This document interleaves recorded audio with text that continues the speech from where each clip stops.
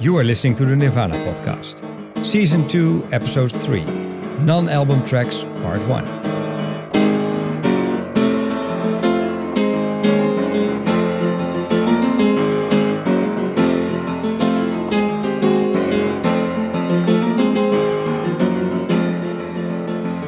Hello everybody and welcome to the Nirvana podcast. My name is Sietse. And I'm Juditje. And in this show we talk about Nirvana. Yep. So that's why we decided to call it the Nirvana podcast. That was a smart move. That was a very smart move. And today we are going to focus on some Nirvana songs that never made it to an official album. The songs they came up with towards the end of their career. Our main question is going to be, should it have been on an album, or did they make the right decision by not putting it on? Yeah, that's always a really good question to ask. So looking forward to that. Yeah, and it's up to us to give to pass judgment on it. Yeah, so to speak. It's always we always are the easy to self-appointed judge judges. afterwards. Yeah. Let's start off with the first song. I think this is a true outtake because they never played this song live.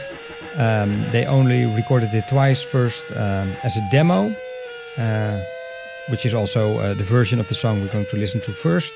The guys are already warming up in the background. And then they did record this song for the In Utero sessions. So they could have easily put it on there. Personally, I think it would have fit right in. But then they decided not to. So, that's what makes it like the ultimate outtake, I think. Yep. Looking forward to this one? Yep. Cool. Yeah, our idea was to talk through the feedback intro until the song would start. But now that we're, a minute in almost, I think we're out of things to say. So I think it's time for the song to start. It is a cool feedback, by the way. Yeah, definitely.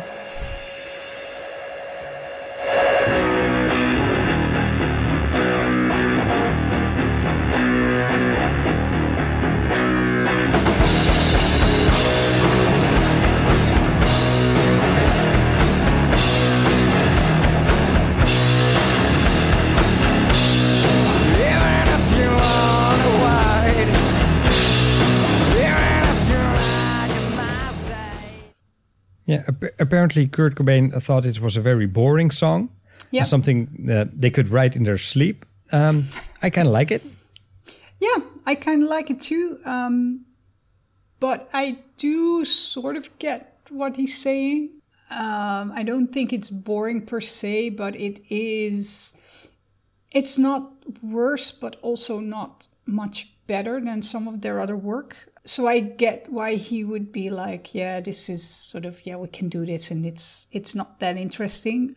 I do think that maybe they could have made it into something more interesting, I guess. If they loved the song enough to do some more work on it, perhaps. Maybe. I mean, I like the song. I do agree that it's not a standout song. It's not, if they would have put it on In Utero, it wouldn't stand out, but also it wouldn't be the weakest song on the album. So, I think it would be just fine to put it on there. The guitar riff is almost a bit like a combination between Floyd the Barber and On a Plane, something like that. Yeah. Yeah, so basically you're sort of saying what Kurt said, like, we can write this in our sleep. Although, if that's the reasoning, there are some other songs you could say that about as well. I mean, he's admitted himself, we talked about that before, that some of the songs are closely together in terms of chords and whatever. But I think this song was supposed to be the B-side for Penny Royalty, right? Yeah. But that never officially happened because that would have been after his death. I think that would be a great match, actually. Yeah, it's a nice combination of songs. Yeah. Yeah, they wanted to release Penny Royalty as a single and have this song as a B-side, but then the single got cancelled because Kurt died. And well, I especially can understand that they didn't want to put out a song that's called I Hate Myself and I Want to Die at that moment. No. The single did get released in 2014. Right. As some sort of limited edition record for a record store day. Right. Yeah, I must say I don't have it. And of course, well, that many years after the fact, the controversy was gone. It was a controversial title anyway. I Hate Myself and I Want to Die. When Kurt was asked about it, he said, "Well, it's only a joke." It's easy to say that. Yeah, well, we all know how his life ended, so apparently it wasn't a joke. But I still think that it was a joke. Yeah, it had more truth in it than he wanted to admit. It's a slogan. I hate myself and I want to die. It's not like it's something you print on a T-shirt, basically. And he wanted to at one point name the album that. So it's basically just some sort of line that he liked and he used. Eventually, I mean, he used it for this song. This song could have had any other title. This title could have fit with other songs. Kid. Sorry? 2-Bass Kid. Yeah, exactly. Apparently, that's how they called it when they were working on it. Yeah. Or at least that's the name that was on the tape box for the album. It did find its way out eventually because they decided to sell it off to the compilation album, The Beavis and Butthead Experience. Exactly. I was just thinking about Beavis and Butthead actually when we were talking over the intro and you were like, oh, we're filling the intro and we don't have a lot to say. I was like, oh, we should have done a Beavis and Butthead impression. But yeah. For those of you who have never heard of Beavis and Butthead, look them up. For those of you who do know them, you're probably around our age. Yep. And if you're not and you look up Beavis and Butthead now and you're like, what was that? Yeah, sorry, I think the humor in the 90s was a bit different than it is now. Don't judge us. Because if you look at it now, it's just not funny anymore. But no, it was back then. And it was something I think that's relevant to mention, especially for people listening who have no idea what Beavis and Butthead was. Just in short, it was a cartoon TV show of two guys who basically watched TV and commented on it. But they were like rock metal fans, and there were actually a lot of bands who liked being involved with Beavis and Butthead because they actually did endorse good music. It was a MTV TV show, and actually by having Beavis and Butthead watch video clips and say stuff about that, MTV was actually sort of making a show about themselves. I mean, you have something called Gogglebox nowadays in the US and the UK of people watching TV and commenting on it. Well, basically that was what Beavis and Butthead did. So the fact that Nirvana gave one of their unreleased songs to a Beavis and Butthead compilation album isn't as weird as it sounds. It's something that you could do back then and still be a serious rock punk band. I don't think they gave the song. I've read that they got $60,000 for it. So yeah, maybe that was the wrong choice for a throwaway song you can write in your sleep. That's not bad. No, I would like to get that for something I write in my sleep. So let's have a listen to the end of the song, and then we can hear the outro by Beavis and Butthead. Yes. Because this is the version that is on the compilation album. Yep.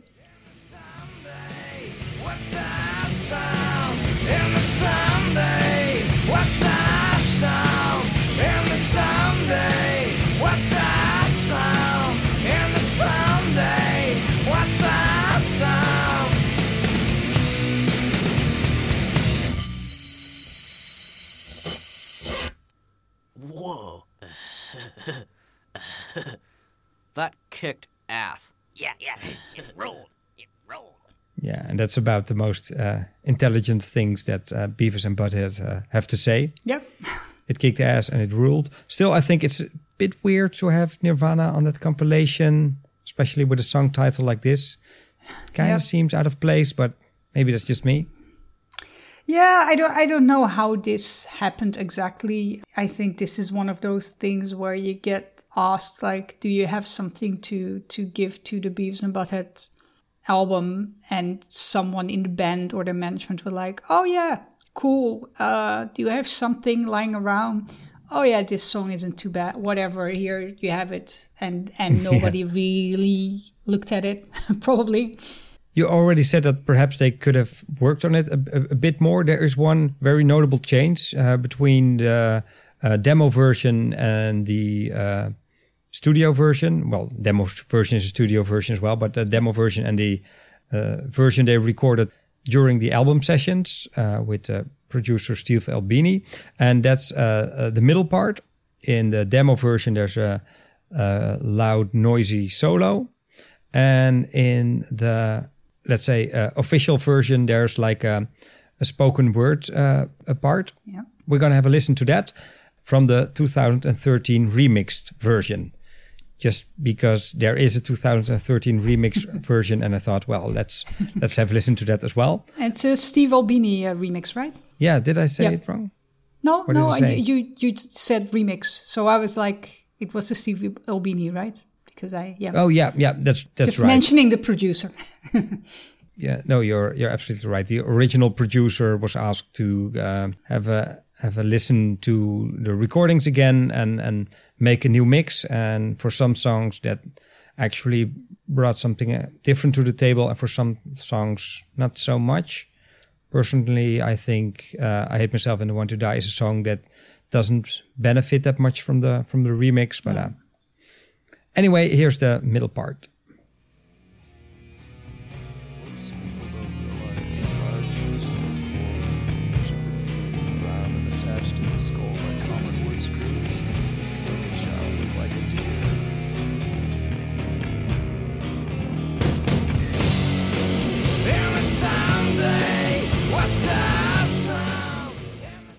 Apparently what Kurt said there is words are broken lives. Most people don't realize that large pieces of coral, which have been painted brown and attached to the skull by common wood screws, can make a child look like a deer. Nice. So there you have it. And he's quoting comedian Jack Handy. Don't know the guy. Me neither, but I read that he was on SNL a lot in the 90s. Right. So yeah. I guess Kurt thought it was funny or just needed something to say and had that lying around somewhere. Yeah, that's interesting actually that he's quoting somebody else instead of using some of his own material. Maybe he says something about how serious he was taking the song. Yeah, could be. I've always liked this middle part because it sort of goes into this kind of Doors feeling. It's almost weird that they go back to the original sound after that middle part, because I sort of expect them to go full on into Doors territory after that, but yeah. Go full Lizard King on the yeah, song. Exactly. Yeah. Yeah, that would have been interesting. Not sure if it would be really their thing. No, but yeah. They would have to take themselves really serious to pull it off, I think. Yep. On to the final judgment. Do you think it was a wise decision not to put this one on In Utero, or should they have included it? I think it was wise to not include it, but keep it as a B-side. So to have it as part of the whole In Utero experience, yeah, just not on the album. So that they did the right thing. I think so. Personally, I think you can go either way with this one. Yeah. So on to the next one called Moist Vagina. Also a song that was scheduled to be a B-side for the Rape Me / All Apologies double A-side single. Let's have a listen. I actually have the separate tracks for this one. Oh. And we got some emails from listeners who really like us playing those layered tracks. So we're going to do that.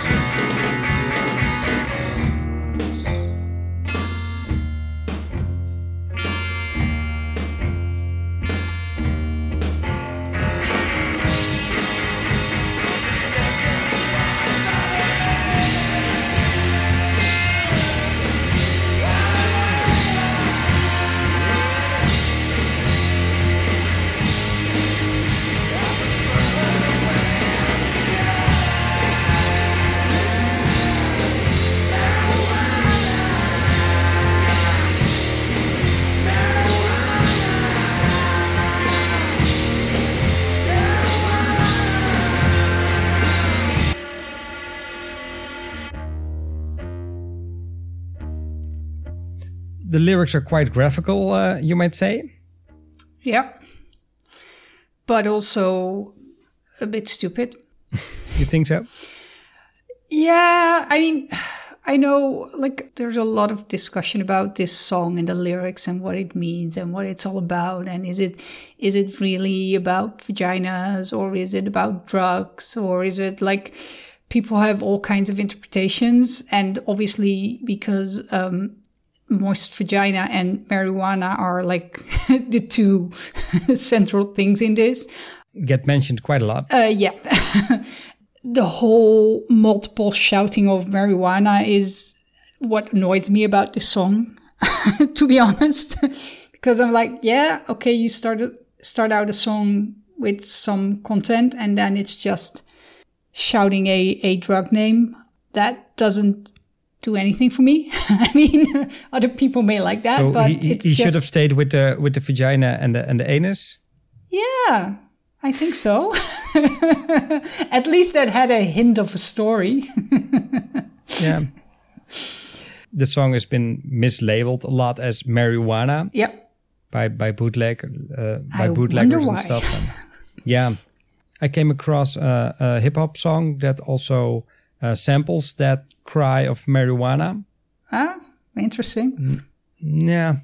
I didn't think it was that good. I kind of hoped that they maybe sampled the guitar lick or something like that, but it was just Kurt screaming marijuana.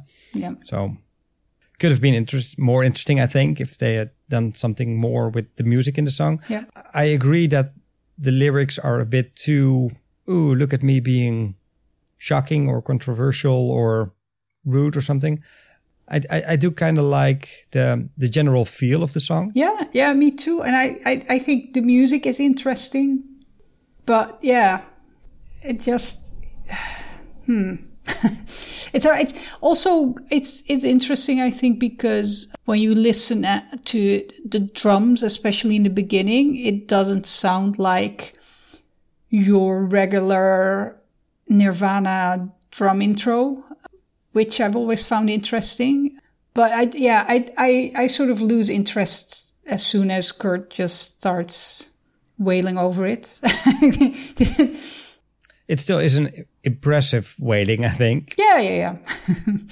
So perhaps I have a version of this song that you might like better. It's a cover version by Sonic Youth. Nice. Let's check it out. She has the voice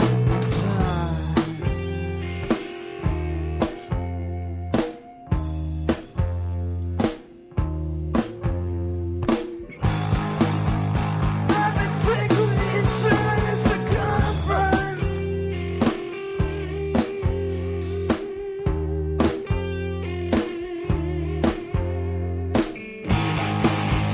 I'll be sucking once I'm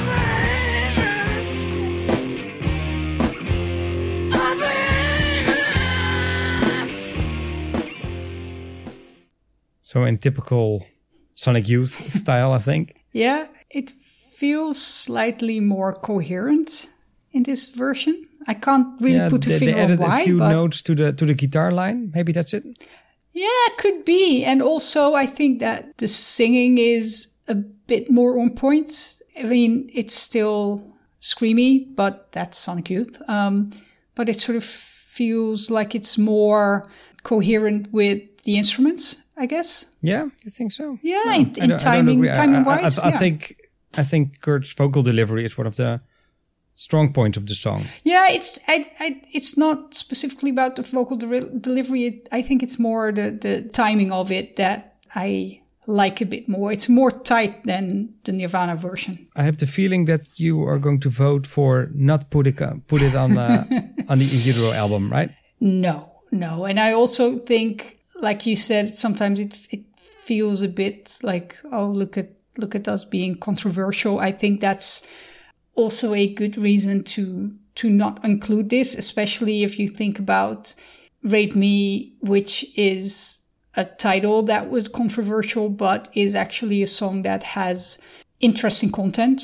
In this case, I don't think there's much there that really justifies being controversial. So it would have probably attracted attention for really the wrong reasons. But still, I'm going to give the last word to Kurt. Just listening to your favorite part of the song. Marijuana! Marijuana! Marijuana! Well, I must say, nice harmonies. Well, people who are with us for a longer time know that harmonies always do the trick for you. Exactly. So we should- Yeah. So they should have put it on the album. Just the harmony part. Okay, so on to the next one.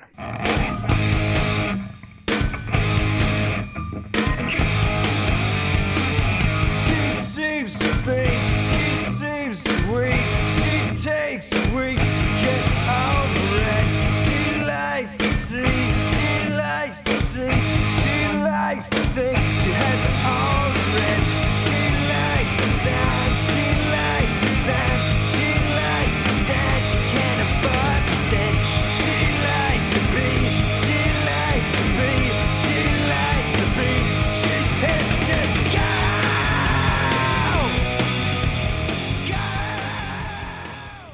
That was also a slightly remixed version. I think in our first season we checked out the original version, which has a lighter in the intro.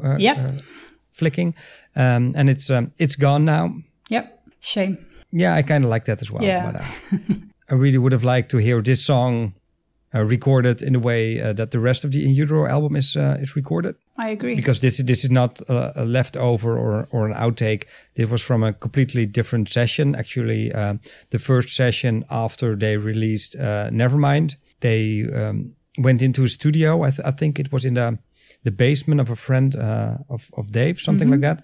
And they just wanted to bang out some songs and keep it really lo-fi, and you can hear that. Yeah. But yeah, I must say I really like this one. It's called Oh the Guild. I think it may have been a good contester to be on their next studio album, if it wasn't for the fact that they had already released it as a single before they went to the album. So I can understand that they didn't go back and re-record it and then put it on the album. But yeah, I wouldn't have minded if they had hold on to it and then brought it to the In Utero sessions. And Yeah, I totally agree. I think I like what you said about being interested to hear this in a In Utero style recording, because this is a song that was recorded quite fast, but already has a lot of promise in there.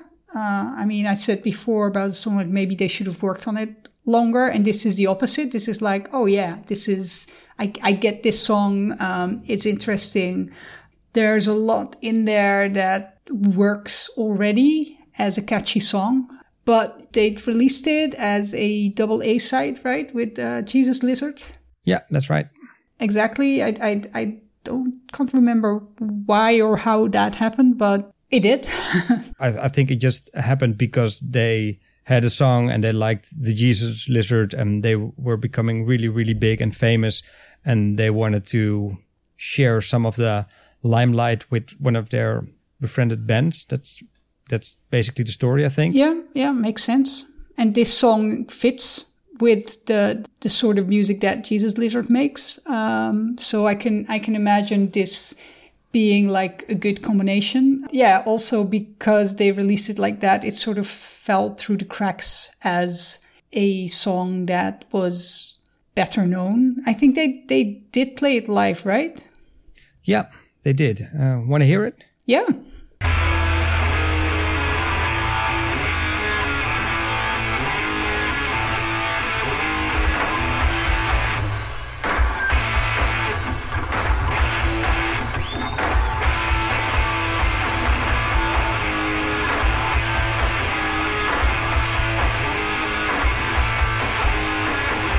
She seems to think, she seems to wait.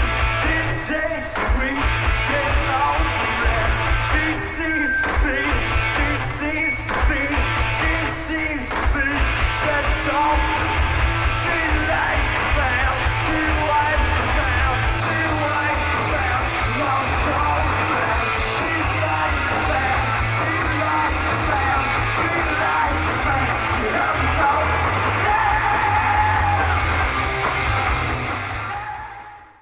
I don't think they played it that much though, but at least on some occasions they did perform it. Yeah, I really like the bass lines in this song. Overall, it's a cool song. So yeah, my vote would be put it on the In Utero album, but of course then also record it in that way. And I think if you just put this version on there, it would sound different, and it would definitely sound older. It would sound like they would have put a demo of on their album, exactly. which basically it is. I mean, yeah, they put it out as a single, but it wasn't recorded that way. No. The single was also released by an entirely different record company, by the way, Touch and Go. Yeah. And their current record company decided, well, not make a problem of it, just let them have it. Mm-hmm. We don't want to upset one of our biggest and best-selling bands of this moment. Yeah, makes sense. But if you were to put this on In Utero, where would you put it though, or which song would you replace? Ooh, that's a tough one. It feels to me a bit like a song that belongs on the second half of the album. Mm-hmm. Maybe it could go instead of Tourette's. Yeah. Also a loud, high-energy song. Yeah, it's interesting. It could work. Nice. Yeah. So that's my proposal. Cool. Yeah. Well, we'll call Dave and let him know for the re-release of In Utero, like 40th anniversary edition. And yeah, I mean, they don't have much left to put out, so they're probably going to call us for ideas. Exactly. Okay, so let's have a listen to the next one, and that's called Curmudgeon.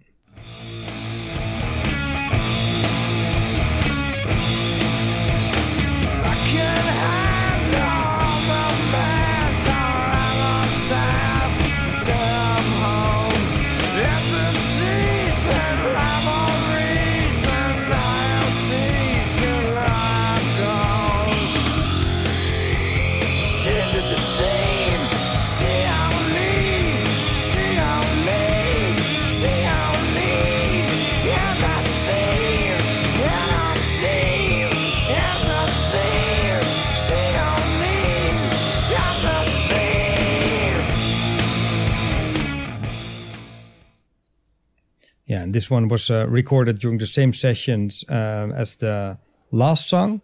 And I have one more fun fact to share about that last song, Oh the Guild, because the song that the Jesus Lizard contributed to the split single was in fact produced by Steve Albini, the later producer of Nirvana. So there's that. So Curmudgeon, they recorded it the same day with the same producer, and Kurt really seemed to like his phaser pedal. Yeah, it's clear.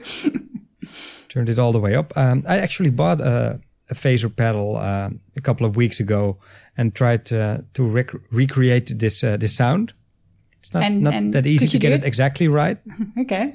Especially since the effect is so heavy, it's hard to make out what exactly he's playing. Mm-hmm. But you get that weird sound that's all over this song, and exactly. Yeah, it's interesting. I think it's an effect that shouldn't be used on too many songs because then they all start to sound the same. But for change of sound, it's fun and. Yeah, I can imagine him having fun experimenting with it. It's not my favorite song, though. No, me neither. I do like the fact that we're playing it now because it's we're recording it at this moment a couple of days before Christmas, and this is the closest to a Christmas song we'll ever get with Nirvana. So, and why is that? Because he is singing multiple times "'Tis the Season." And he's also singing I'm Not Santa. So there you have it. Yeah. Because I think it's really hard to make out the lyrics. And I don't think that an official lyric sheet was ever published. There's probably like 5 versions of it. So maybe he's not singing also read I'm Not Santa, but or Cheat on Me. Yeah. But like I want to believe that this is Kurt's Christmas song. So I'll stick to that. Yeah. Well, I can imagine that it sort of fits the Christmas atmosphere in the Cobain realm. Exactly. And also, I mean, I think I have this whole fantasy about this song because I need the title curmudgeon. I mean, curmudgeon is the word for a grumpy old man. So I'm just envisioning a Scrooge-like guy who is just moping around and being like, I'm not Santa. Like, I mean, yeah, it's sort of my idea of this song. So maybe I'm totally wrong, but it's just my fantasy. Yeah, well, you can hold on to that. You're entitled to it. Yeah. So you're saying it's not called curmudgeon because Kurt saw himself as that, or knew that other people perceived him as being a curmudgeon? Yeah, but then with like the Santa outfit on. No, I'm just kidding. No, definitely. I mean, it's if you listen to the lyrics, whatever he's singing, because indeed we don't know exactly, but it's quite clear that the title and the lyrics correspond, and that there's this mopey feeling and the bad temper and people thinking that that's what you are. That's definitely in there. Yeah. Which is what I like. And I mean, we've seen that in a couple of other songs as well. Kurt singing about the kind of person that people think he is, or the kind of person that he thinks himself that he is, or that he wants to be, or that he can't be. So I think this fits in a realm of different songs with that theme. I don't think they played this song live a lot, but they did play it, and I have it lined up. So let's see how Kurt's phaser pedal sounds when he plays it live.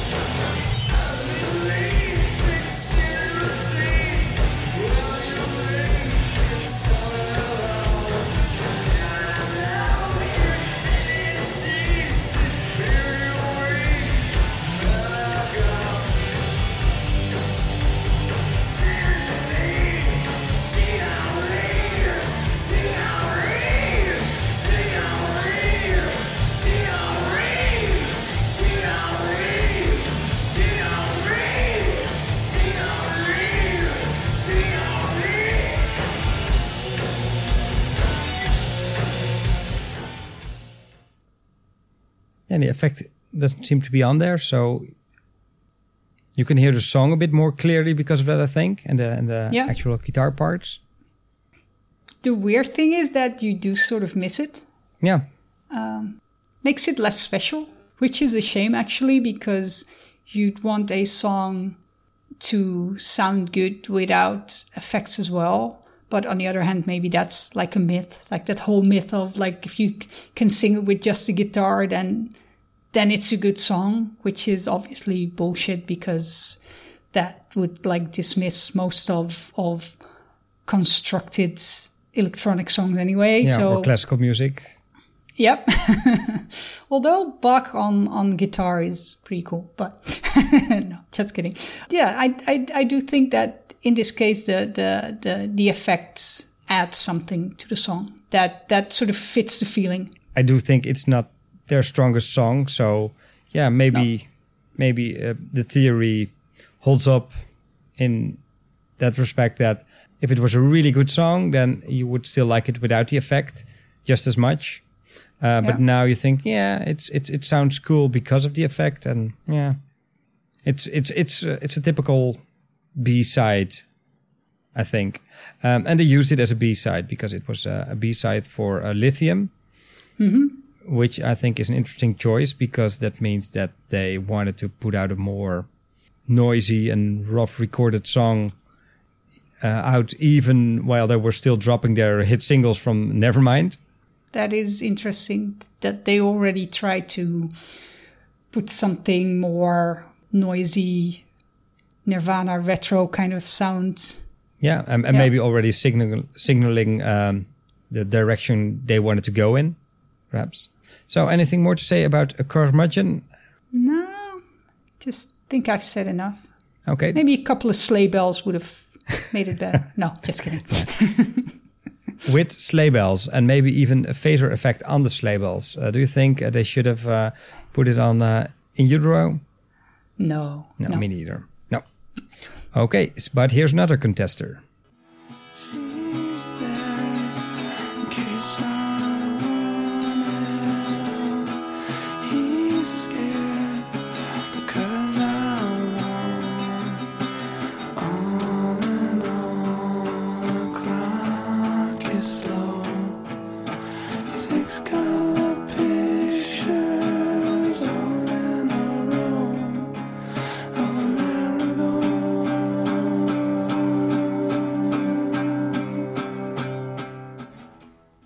And of course, that wasn't Nirvana, that was Late. Yeah, that well-known one-man band. Yeah. And that one man was, of course, Dave Grohl, who put out a cassette tape with some of his songs, including this one called Color Pictures of a Marigold.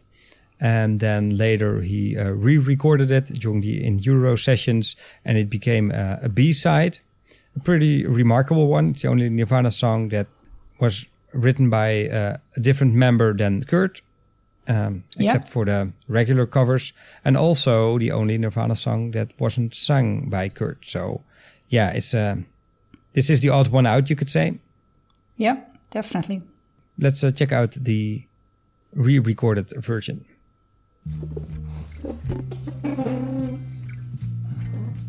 Don't know what that sound is, by the way, do you? Like a chair moving around, something like that. Yeah.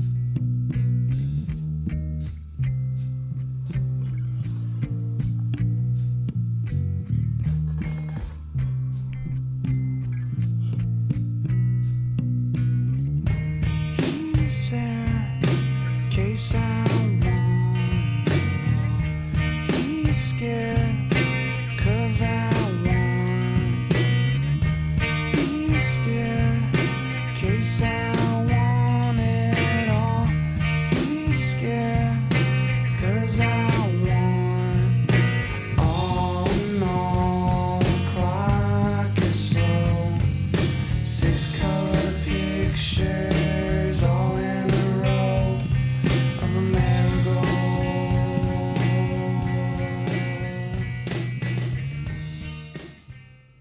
Yeah, and as far as we know, Kurt isn't playing on this version. There are rumors that he did play on the song when they were recording it, playing drums, I've heard, but I don't think that's ever been confirmed or has ever been released. No, this is the version without him on it. I think it's a shame. It would have been wonderful to have them to have him sing on it. Yeah, That would be I agree. very interesting to hear. And I'm guessing that you, as a sucker for harmonies, really like this one. Yeah. I definitely do. What I find interesting about this song is the first version that you just played, that Dave wrote. That was 91, I believe, right?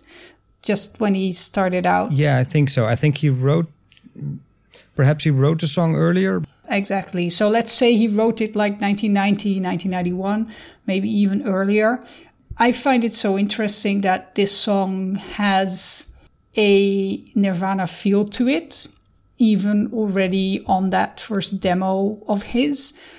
But at the same time, you also hear something different in it that you can't really put your finger on, but that makes it not really Nirvana.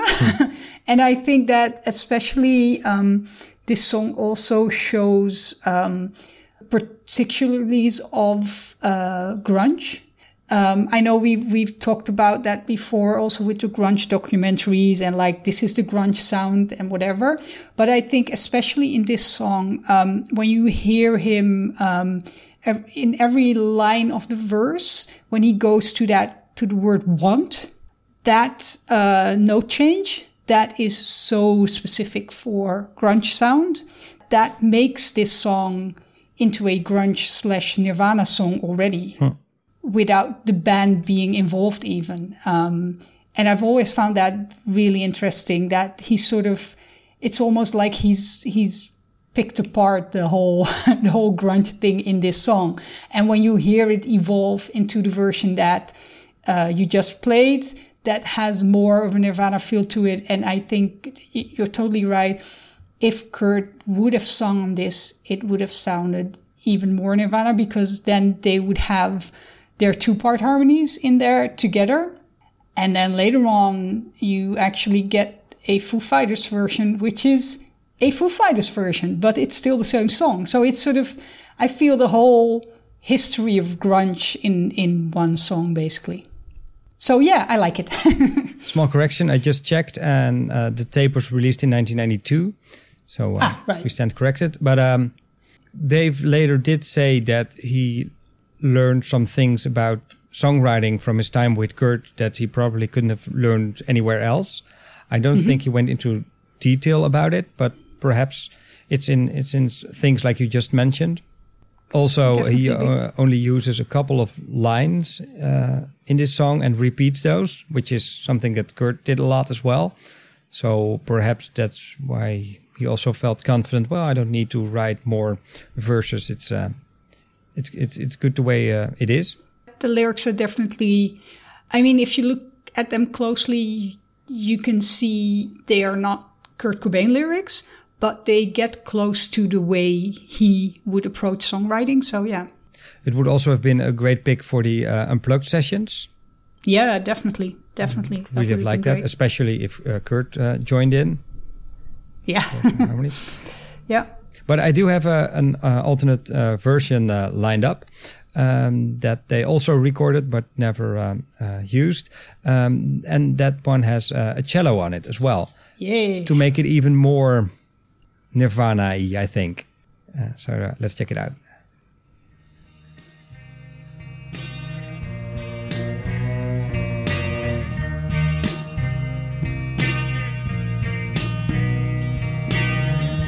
He's there in case I want it all. He's scared because I want. He's there in case I want it all.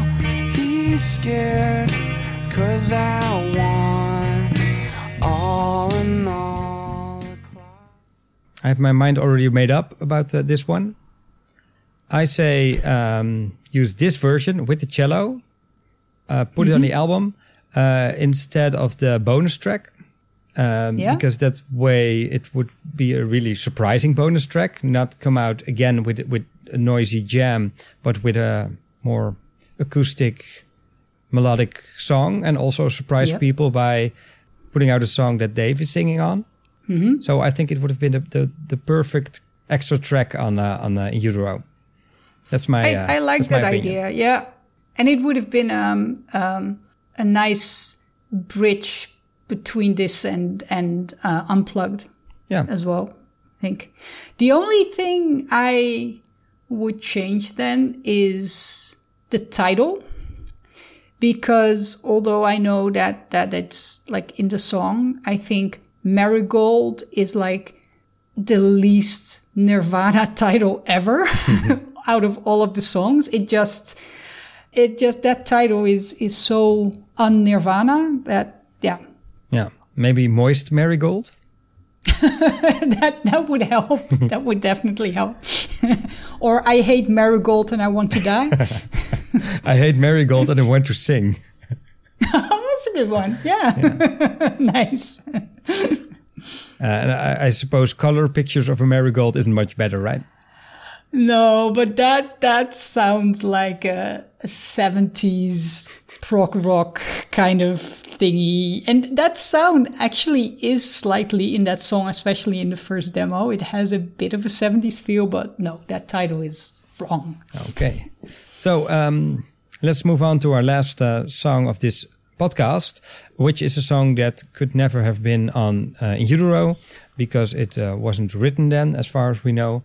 But still, I thought it was too interesting not to include it on this episode about non-album tracks by Nirvana. So let's have a listen to their last single, you might say. You Know You're Right.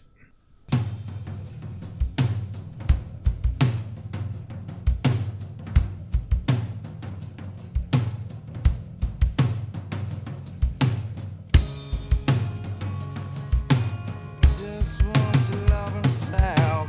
I will move away from here. You won't be afraid of fear. The thought was put into this. I always know to come like this. Things have never been so swell. I have never felt that well.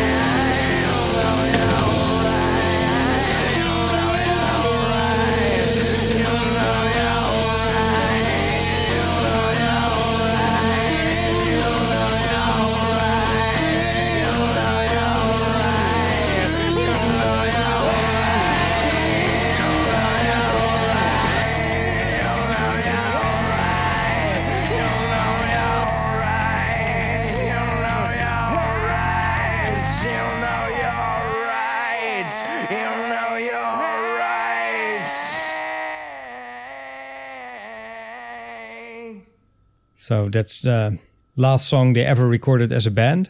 You might suspect that it would have been on the next album if there would have been a next album. Yeah, probably.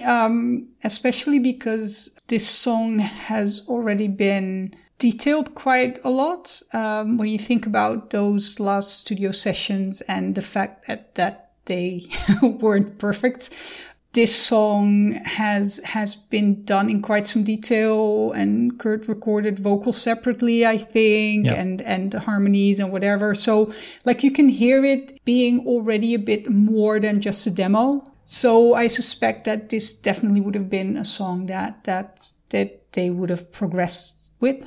Yeah. Yeah, me too. Although Kurt also said that he wanted to make a more acoustic sounding True. album. So maybe if he went for that, he would have had to discard this song and maybe put it out on an EP or hand it to another Beavis and Butthead compilation or something like that. Exactly. I don't know, but I do think it's a shame that this song has been a bit stained by its history, because for years Courtney Love and Dave and Chris had a legal feud over what to do with this song. I think it all came down to the fact that Courtney wanted to release this as part of a best of album. There was a lot of bad blood between them, so I guess that's why it took them years. Yeah, to finally get there. And I think, like you said, there was a lot of bad blood. I think this song was sort of duped into being the highlight of their discussions when it was probably about more than just a song. But it's interesting, though, that perhaps Courtney had an emotional tie to the song as well, since she did a version of it with Hole, her band. So there must have been a bit more there for her, at least, to that song. Yeah. I don't know. Well, the studio session had not been released at that moment, and I think there was a bootleg live version of this song, but I'm not sure when that surfaced, so I have no idea if that bootleg was already widely spread. Do you know that? I don't know exactly when it surfaced, but for quite a long time, I think. So people kind of knew the song. A lot of people thought it was called On a Mountain or something like that, because it was really, really hard to make out. Let's listen to that live version now first. Cool.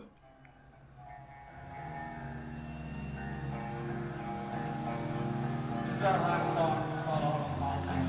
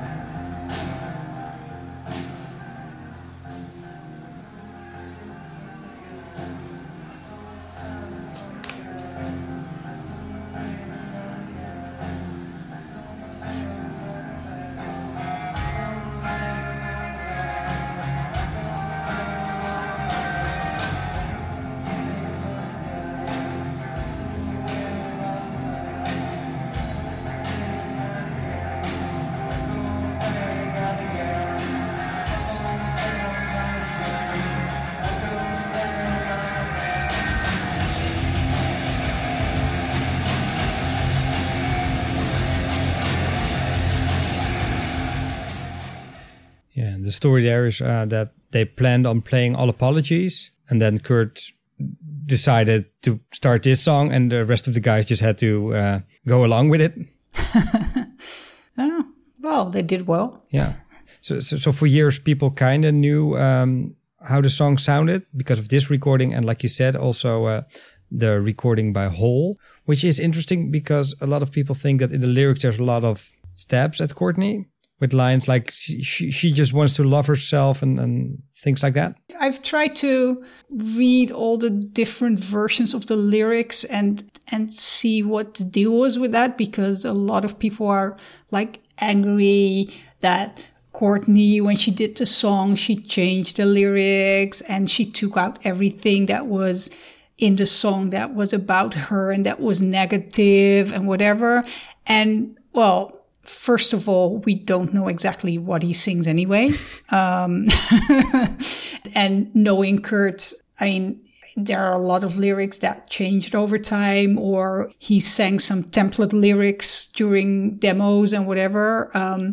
And then Courtney's version is slightly different, but I can imagine her making up some things as well. And again, I mean, she's a songwriter as well, so that's not that weird, but I couldn't really make out, like, pinpoint exactly like, oh, this is the part that was about her and she took it out and that's why she's evil.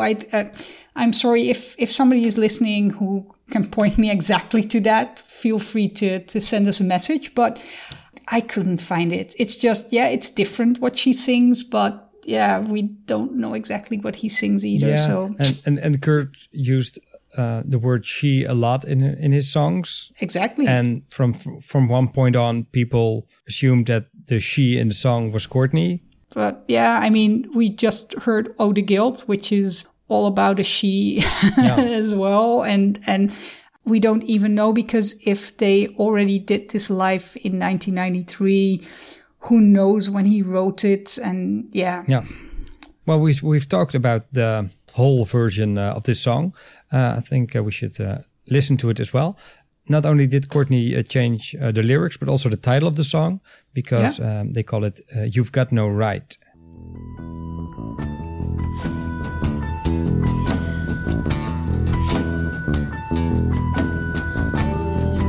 Bother you. I would never promise to.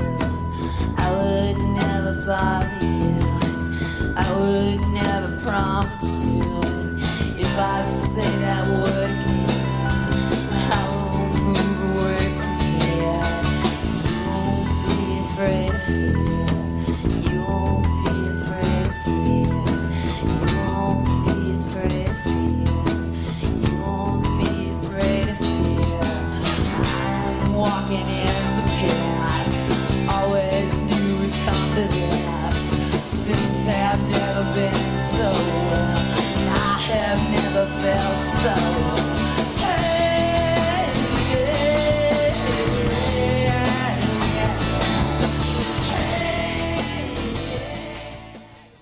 Hey, I really like the instrumentation on this version. I don't particularly like the way she's singing it. There could have been a bit more power in there. I think it's like a lot of songs that she sings are a bit too laid back for me in the style she's singing it in. It's sort of the opposite of what Kurt usually did. But I like the way the instruments work in this version. I really like the arrangement. I don't know who did it, probably the whole band together or whatever. I think that the way they play it, I'd like to think that that's a version that Kurt would have liked, because it has a bit more melodic feeling to it, a bit more arrangement. It works in that unplugged setting. Yeah. So it sounds like something that would fit the way he was thinking towards going with his own music, perhaps. Maybe that's also a direction it could have developed in. We don't know. I do know that I found another cover version of this song that I absolutely refuse to play. Can you guess by what band? No idea. Limp Bizkit. No way. Yeah, they did it. But you're going to have to look it up yourself, because like I said, I refuse to play the Limp Bizkit version of you know you're right. Yeah, I mean, I haven't heard it, but just the idea of Limp Bizkit doing this song is, yeah. I can get why you don't want to play it. Especially because it's going to be the last fragment of music we're going to play. And let's not. Let's not. I think there's already people out there who are not happy that we've played Hole. Exactly. Well, have we got news for you? Because it may take a couple of weeks or months, but we plan on doing a whole episode centered around Hole. So yeah, if you don't like them, make sure to skip that one.